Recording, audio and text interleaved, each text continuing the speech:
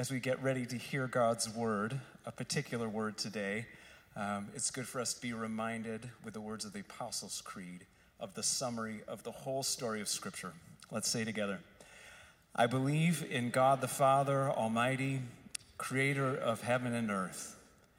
I believe in Jesus Christ, his only begotten Son, our Lord, who was conceived by the Holy Spirit and born of the Virgin Mary.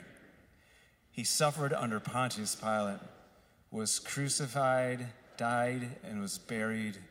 He descended into hell. The third day, he arose again from the dead. He ascended into heaven and is seated at the right hand of God the Father Almighty. From there, he will come to judge the living and the dead. I believe in the Holy Spirit, in the Holy Catholic Church, the communion of saints, the forgiveness of sins, the resurrection of the body, and the life everlasting. Amen. You can have a seat.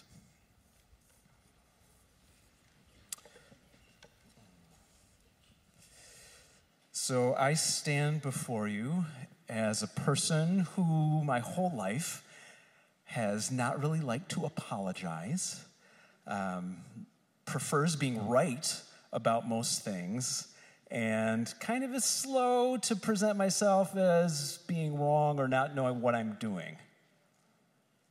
And at the same time, I totally recognize I need forgiveness for being that kind of person among the many things I need forgiveness for.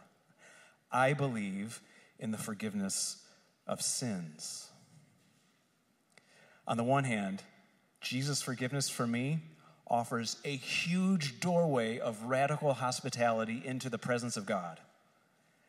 And on the far side, because Jesus forgives me, it makes possible over time my long journey to become more and more like him and more the man that he has created me to be, with time and grace and forgiveness to grow into that high and holy target of radical obedience.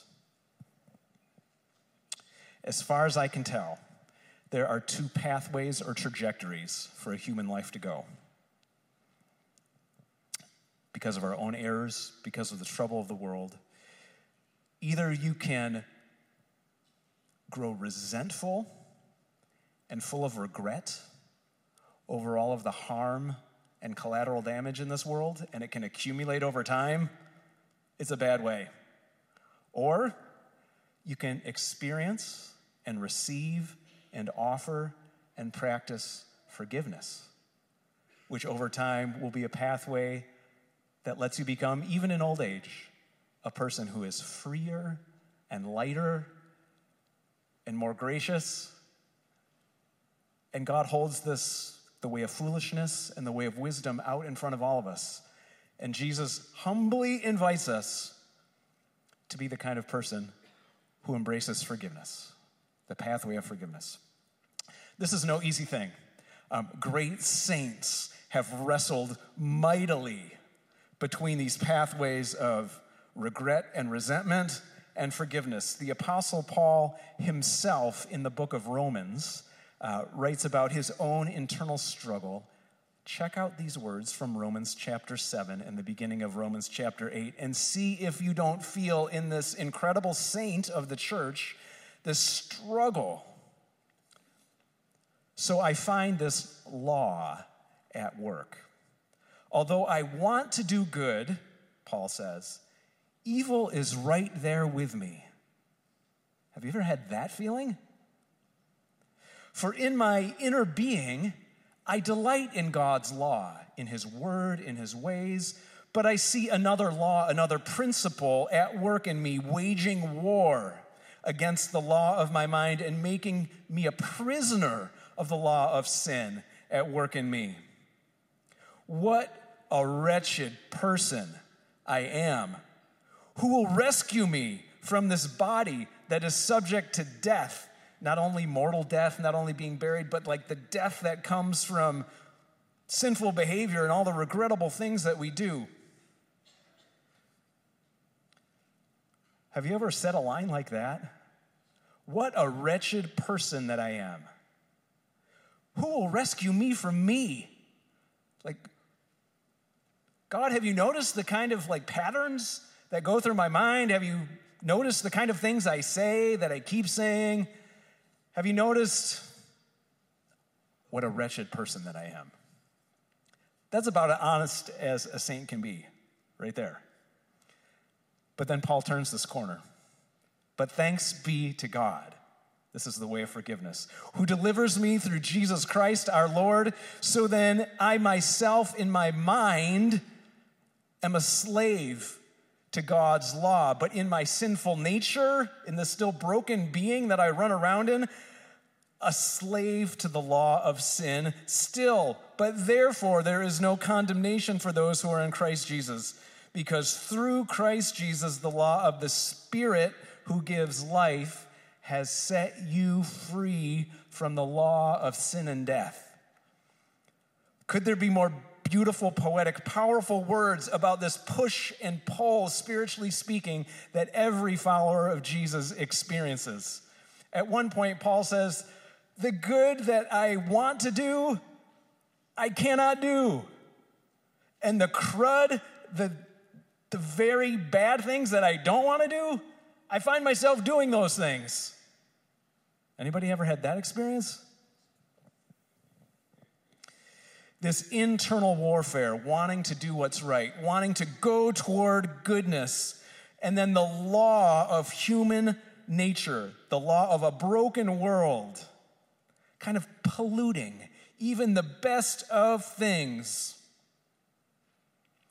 This is why all of us, every single one, needs to be forgiven. Both for what we do and say, and for the brokenness that we carry around and on this side of the grave are never going to totally shake. I am the kind of guy who needs to be forgiven. Like routinely by my wife and family, by God, by you all. Are you the kind of person who needs to be forgiven? Are you the kind of person who recognizes that you need to be forgiven? On a weekly basis? Daily basis? Hourly basis? If we're going to be honest, it's a moment-by-moment basis. So my wife Sarah reads a lot of books. Recently she was reading the latest in a series called The Number One's Lady Detective Agency books. They're set in a detective agency in the country of Botswana near South Africa. I bring this up because the characters in this book are really winning. Lovely ladies, well-intentioned, generous. And in this newest book, here's a chapter that happens. There's a woman named Grace, wonderfully named, and her coworker Precious, and they're driving in a car to see a friend of theirs who runs an orphanage named Ma Potokwane. So Grace and Precious are in the car, and they have this beautiful thought. We should buy lunch for Ma Potokwane. She's always taking care of kids, feeding kids, doing everything for kids. So they stop at a restaurant on the way to the orphanage and buy the Botswanan equivalent of like a burger and fries, like a steak pie and fries. Sound like wonderful Christian women at this point, right? Yes? So as they're traveling to the orphanage, they have a little farther to drive, and one of them says, like, those French fries are so hot and they smell so good. Maybe we should just stop and eat one. So they do. And then one thing leads to another, and they eat all of the fries. And they're like, we just won't tell our friend that we bought fries. Then as they drive a little further, they realize, like, what good is a steak pie without fries? So they eat the steak pie. And they're like, well, we didn't promise her that we were going to bring her lunch, so, like, no harm, no foul, right? So they arrive at the orphanage, they have a lovely time together, and then Ma Potokwane, who's always taking care of the orphans, says to them, it really is lunchtime, and we've made a delicious, huge lunch for you. So they start pushing course after course in front of these lovely Christian women who have just downed a giant meal of steak pie and French fries. And after trying to eat this huge provided lunch with the orphan kids, they finally break down and confess. We can't eat anymore because we bought you lunch, but we ate it all ourselves. Like, being sinners doesn't mean we're doing the worst possible thing all the time. You know, we have this phrase in theology, total depravity. It doesn't mean that we're all doing the most maximum evil all the time, but it means that even our best deeds have something a little off about them, that we cannot shake the pollution, the corruption of our sinful nature. I love that story because it's such an incredible, been there. Even our best intentions, we can turn toward ourselves. So a church that professes to believe in this book, a church that says we believe in the forgiveness of sins. Why do we say this? Because we are the society of imperfect people who need forgiveness. Not so that we can look down our noses at the rest of the world or our friends or neighbors who are not here on Sunday morning. Of course, they need forgiveness too.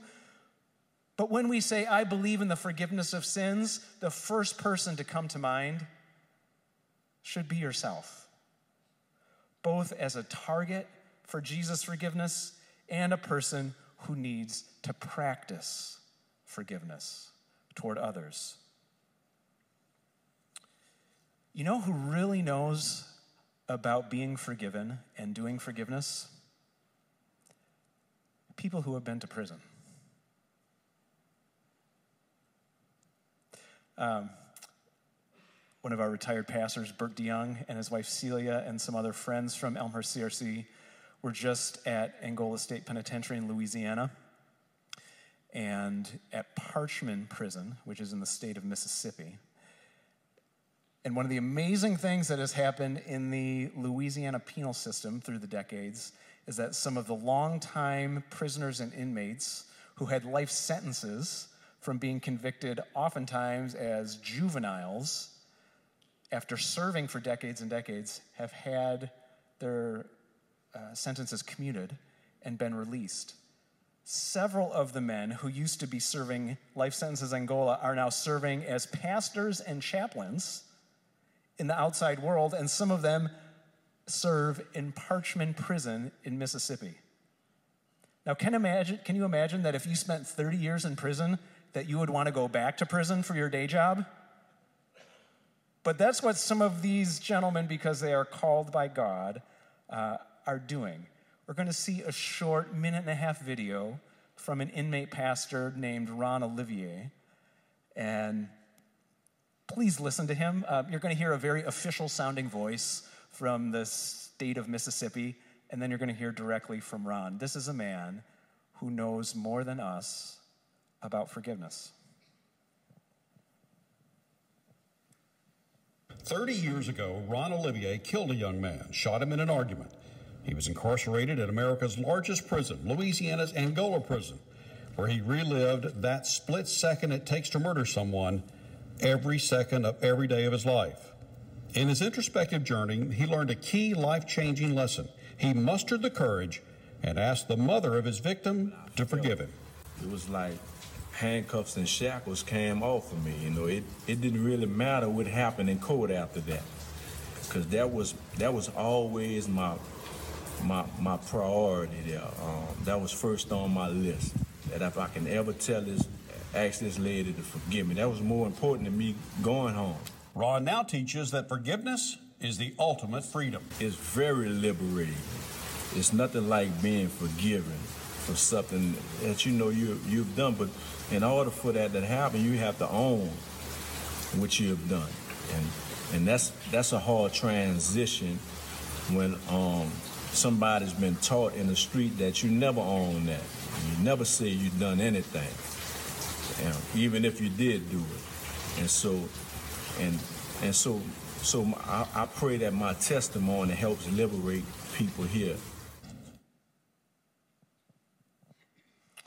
Does he look and sound like a free person to you? He does to me. How is that possible?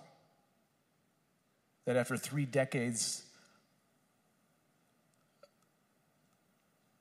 of being sentenced to prison, that you come out the other side talking about forgiveness. Did you hear what he did? Did you catch it? That God put on his heart to ask for forgiveness from the family of the person that he had killed. And he did that.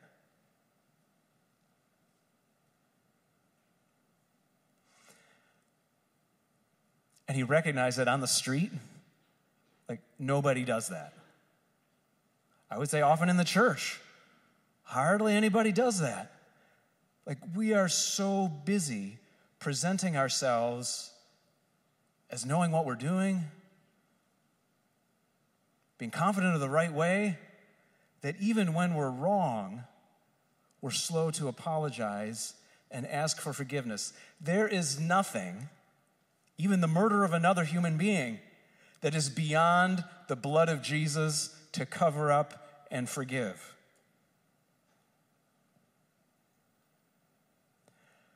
But when we act like we don't need to be forgiven, when we cut ourselves off from telling the truth and saying what's what, we close the door, we put up a dam so that the blood of Jesus can't quite get to us.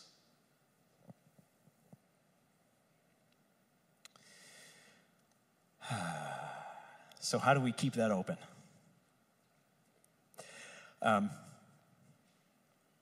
One thing I've noticed in my life is that there are different ways to measure right and wrong. Okay? And the way that I am commending to you this morning is found in this book. Like, God says, oh, that might be a problem. God says lots of things about what is true, what is false, the wise way, the foolish way. Oh, you're so kind. Thanks, Jonathan.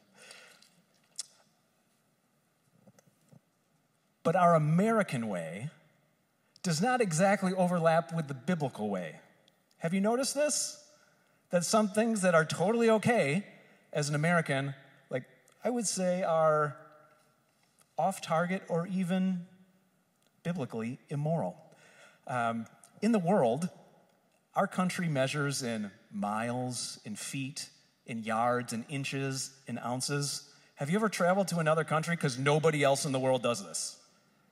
Right? There's this beautiful system called the metric system with meters and liters, and there's 100 centimeters in a meter, and how many meters are there in a kilometer? Wow, 1,000, they're all nice round numbers, and you take a liter of water, and how much does it weigh? A kilogram? Like, everything is beautifully organized, and it makes no sense to us as Americans, right? Like, there's different ways to measure the same thing. And so it is with right and wrong. There's what we do in the cultures of the world, and there's what God says in this book. Let me give you just a few tiny examples. Like, God invites us in this book to observe a Sabbath day, to worship, rest, and play.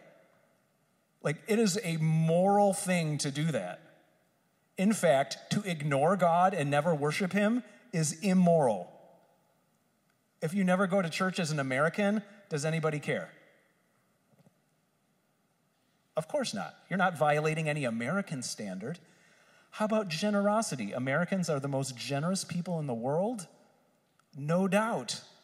But the biblical principle is that we actually give away the first 10% of what God gives us. This principle called a tithe. Like, if you tell an average American that you are doing that because you love God and you're honoring him with the possessions that God, people will look at you like you're crazy. Truly, that you're crazy, even though Americans are so generous, because we have a different standard of morality that comes out of this book. Christians are called to even love their enemies. Really troubling words from Jesus. Like, what if our political parties practiced love of the enemy? Could you imagine whatever, Donald Trump being like, I forgive Joe Biden. You know, or can you imagine Joe Biden being like, let's all forgive Donald Trump, shall we? Like, that's not how American morality works, right? It's not how American politics works. But for Christians, we do not have the option of hating even the folks we have the most violent, appropriate disagreements with. Like, we have a different standard of living, and it's a bigger difference than meters to yards or ounces to liters. So when I say we need forgiveness because of the really high and holy calling that this book puts out. Like, we need to be forgiven according to not meeting the standards of God's word. During the Civil War, somebody asked President Abraham Lincoln if he believed that Almighty God was on the side of the North. Here's what Abraham Lincoln said. "It is not my concern whether God is on our side," said Lincoln. "My greatest concern is to be on God's side, for God is always right." Do you catch that profound truth? How often we in the church or in politics do we try to stake out a claim, even related to the Bible, to get the Bible to be on our side, rather than trying to be on the side of the God who is so kind that he moved heaven and earth to be with us in Jesus and spoke to us in this book? Okay, here's where it's going to get really, really tough for a minute. So what does God's book say about the part of being embodied that is our human sexuality? Notice not what does America say, what does this book say? That is a really significant and important question for us. The denomination of which our little church is a part is having a really serious conversation about exactly this. The conversation when it's best is about this. Not what does America say, but what does this book say? What does God's revelation say about being an embodied, and if you're post-puberty, human being who's been entrusted to steward their sexual energy? So of the 10 commandments, right, the 7th commandment says very clearly, succinctly, don't commit adultery. Is that just about people who are married to each other? So if you're like an 18-year-old kid, you can be like, sweet, I can't break that commandment. I'm not even married.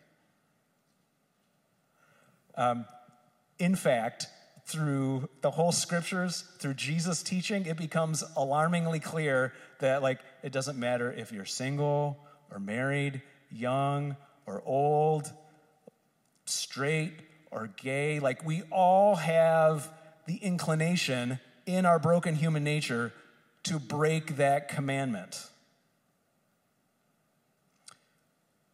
In the Reformed Church, breaking the 7th commandment, we call that, with usually a very small direct word, unchastity.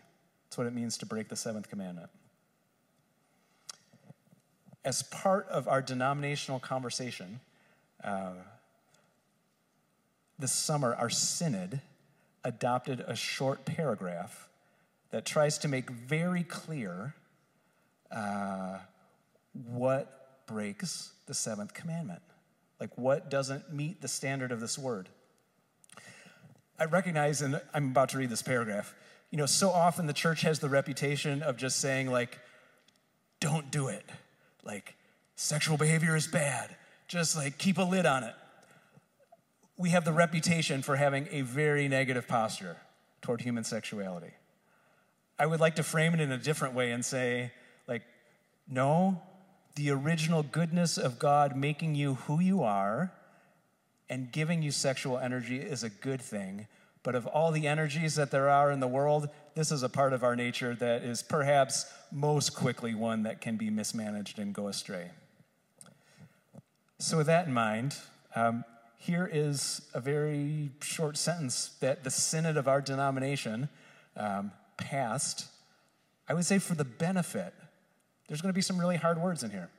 Unchastity, in the Heidelberg Catechism, question and answer 108, we read from the Catechism a little earlier, encompasses these behaviors: adultery, premarital sex, extramarital sex, sexual violence, both within and outside of covenantal marriage, polyamory, pornography, consumption of, manufacture of, and homosexual sex, all of which violate the seventh commandment.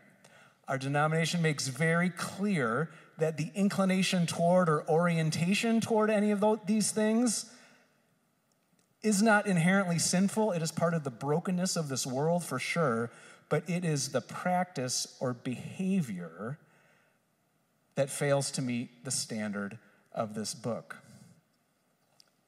Here's my assumption standing in front of you today, that pretty much all of us, not pretty much all of us, all of us have experienced disordered longings, desires, behaviors according to the biblical standard that I just read. We are not a society in the church of perfect people.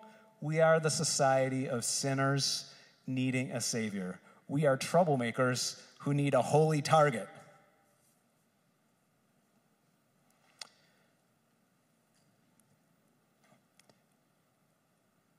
In the American measure of things, our mindset works this way. Here's what I feel or long for in my mind, in my body, in my spirit. Again, I'm speaking just as an American here. And if this is what I want or desire, this is the way I was made. Therefore, I need to pursue it in order to be fully alive and happy. Have you gotten that message as an American? That is our message. The Christian measure goes like this. All of us experience brokenness in our heart of hearts. And because of nothing that we did wrong as a baby or in utero, are born into the world with collateral damage from this broken, sinful world. It's in our minds, it's in our hearts, it's in our desires and longings. And the Christian statement is this: rather than just leaning into everything that we're inclined toward, if God's word says that our longings and desires are off, we are morally responsible to lean in the direction of God's word rather than what comes naturally. This is super difficult, right? I'm recognizing this is radically countercultural. So what are you saying, Pastor Greg? Are some people more broken? They're just objects of the sin of the world because they're inclined toward addictive pornography, or they really would like to be in a same-sex relationship? I'm saying all of us are in the same boat. No matter what you have going on, no matter how the brokenness of the world is reflected in your life, I look at you eye to eye, brother to sister, brother to brother, on the ground beneath the cross of Jesus, recognizing we all need Jesus. I have traits in my life, I'm not going to get too personal here, that clearly illustrate the brokenness of the world. In my family, going back generations, there is a propensity toward dark and depressive thinking, alcoholism, and self-harm to the point of suicide. And that is part of my DNA. Sometimes I feel it more strongly than others. With my siblings, we are prone toward overconfidence as a family unit and self-aggrandizement. Those are really great characteristics, right? Should I lean into that? I mean, I get to talk in front of hundreds of people on a weekly basis. It's amazing. right? Should I lean into that, or is it my calling as a follower of Jesus to actually slowly crucify that part of myself so that I can serve as a pastor with, Lord willing, a humble and self-giving spirit? It's the latter. I mean, in my own physical flesh, I have a preponderance of freckles and moles. Had a few of them removed that were dangerous when I was a kid. So all of us in our biology, in our heads, in our minds, in our skin, we are manifestations of the brokenness of the world. And by and large, if you are a Christian person, we need to seek the Holy Spirit when to understand I was born this way, and this is part of God's good creation and need to lean into it, or I was born this way, but this inclination does not bring me in the direction of the measure of this book, so I need to die to myself. Have you ever prayed to the Holy Spirit for help discerning which of those two massive different pathways that God is leading you down? When it comes to your romantic life, young people, your sexuality, this should be a frequent area of prayer. Holy Spirit, guide me. Jesus himself was occasionally questioned and faced testing in exactly this area. One time, the issue of broken relationships and divorce was brought in front of him, and here's what Jesus, the Son of God, wisely and perfectly said.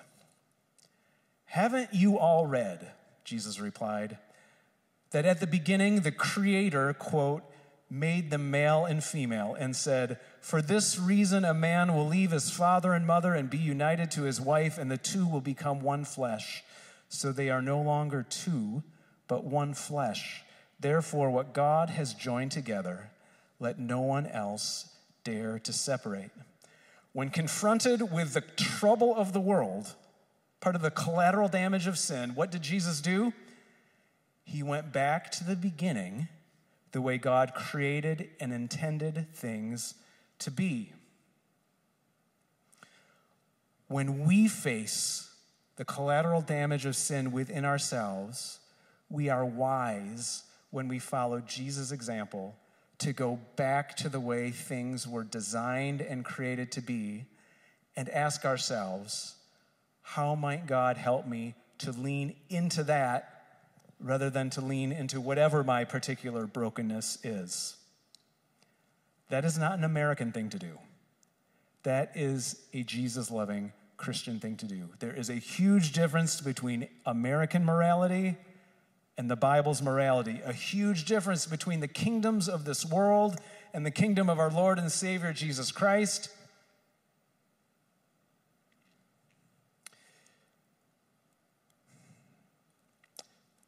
So what's a person to do? I read this paragraph from our synod pertaining sexual morality and immorality in particular.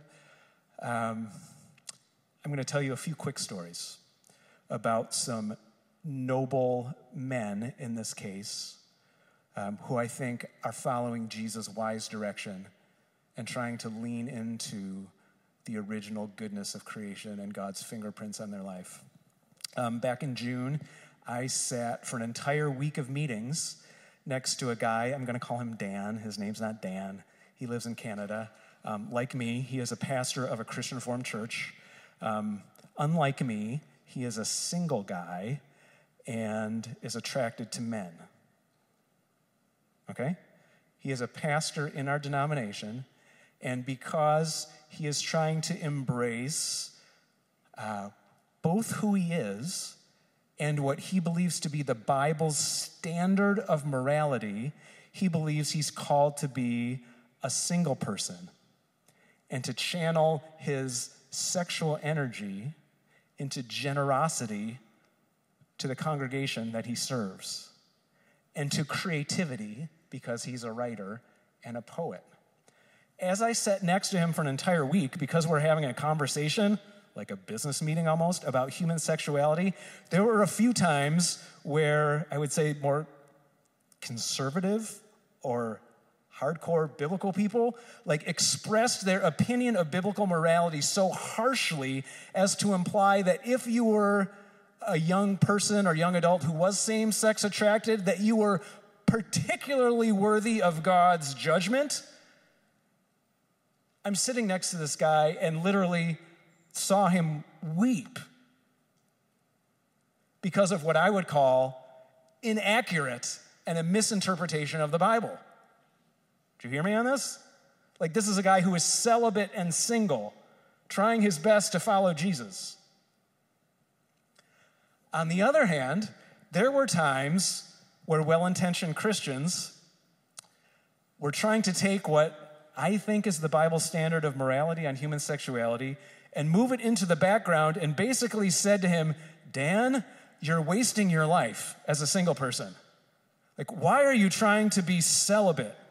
Like, just find a good man, get together, leave your church, find another denomination or something. This also made him weep. As I'm sitting next to him, it's an effect that some people are telling him, like, you're stupid, Dan, for living your life the way you're living it.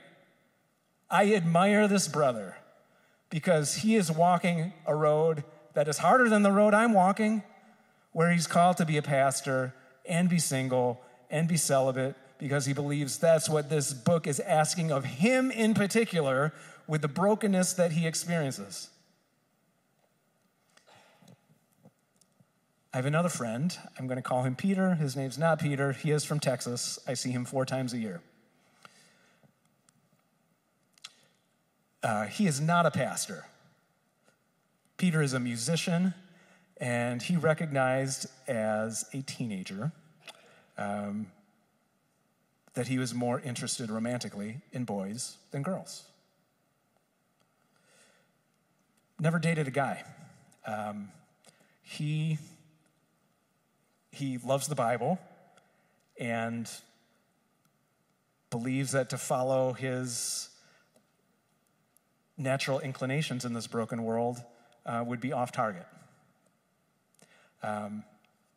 In college, he tried dating girls a couple times. Didn't go well. Wasn't super interested. Felt like he was lying, being disingenuous. After he graduated college, he tried one more time, asked this girl out. They went out a couple times, and he found a really amazing camaraderie and chemistry with her. On their third date, he said basically the same to her. He said this to her, I am more attracted to men than women. I really like you. I love the Bible. I think I need to live my life as a married person. I feel the tug in my heart, which I think is from God, and I've confirmed this through prayer, that I'm supposed to have and raise children. And if this means we never go out again, like, that's okay, but I'd be interested in going out with you more, he told this young lady. I mean, kind of like put all his cards on the table. And she respected that and did not run away. Okay, this is now 22 years ago, and they have 3 daughters. He's still attracted to men, but he's a Christian parent. Have you ever seen a movie that tells a story like that? No. Have you ever seen a TV show where that's the plot line? No. According to American morality, we would judge my friend Peter as Americans as saying, like, you are not being true to yourself. You are being inauthentic. You are wasting your life. As a biblical Christian, I look up to this brother and say, like, you are leaning into Jesus' way in ways that, like, I can't fathom. If you are a same-sex attracted young adult, I could offer several more examples or ways, but for me to do so in public would not be the right thing because they're a little more sensitive than the two stories that I've told. What I want to say is,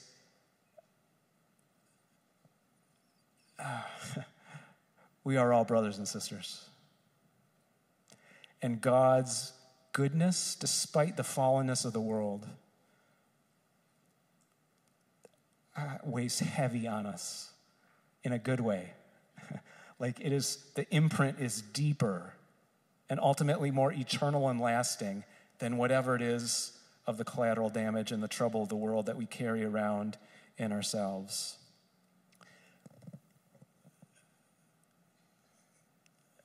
One of the things we get to do as pastors is occasionally talk about the deeper things with people. If anything in this message needs further follow-up, I really would love to walk with you and speak of these things. We are the company in the church of imperfect, fallen, troubled, broken, forgiven people. If you committed murder 30 years ago in the state of Louisiana, forgiveness for you. If you're in the throes of some kind of addiction, if you're struggling with anything on the unchastity list, like there is forgiveness for you. What if I keep doing the same thing over and over again? There is still forgiveness for you. 70 times, 7 times, there is forgiveness for you. Here's my understanding of how this works. Sometimes we use the word grace in church. It is not the same thing as forgiveness. Let me conclude with this. In the big picture, the good news is that God has made his grace available to us. God has made himself in the person of Jesus Christ available for you. God has made his Spirit to live inside of you. God's grace is that he is going to stick by us, never leave us and forsake us. Do all of it so that we experience his presence and power. We have a little responsibility. Our responsibility is to have faith, which is to keep this window open in our souls so that the gift of God's grace in Jesus might flow in so that we receive that gift. Like that's what God asks. Not a million good deeds, not keep the window open so that the grace can go in. And what happens when the presence and power, when the blood of Jesus washes over you? One of the things that you experience as receiving this mighty gift is forgiveness. It's one of the benefits, the results of that gift coming into your life through faith. God offers you the freedom so that your stuff gets forgiven and you get empowered so that you can forgive somebody else for the things that they've done to potentially harm or wound you. Like that's the picture. God's grace is huge. We keep the window of faith open. As we receive that gift, one of the amazing things that happens is forgiveness, time and time and time again, and it gets us off the path of revenge and resentment and regret, and it puts our feet on the path that convicted murderer Ronald Olivier is walking, the path of forgiveness. We started with the book of Romans. Here's a word from the end of Romans. If you declare with your mouth that Jesus is Lord and believe in your heart that God raised him from the dead, you will be saved.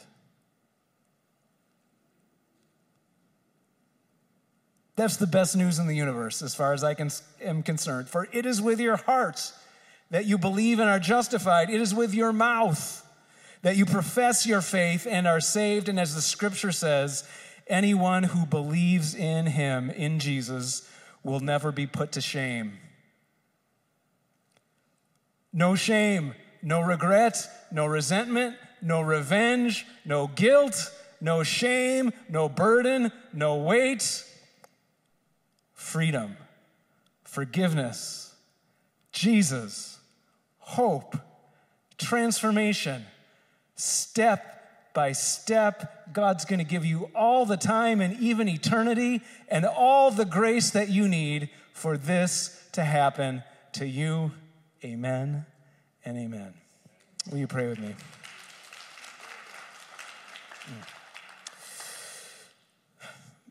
Lord God, you are compassionate and gracious, slow to anger, and abounding in covenant steadfast love. Oh, how we need a love like that because of what we carry around in our hearts and minds and in our flesh.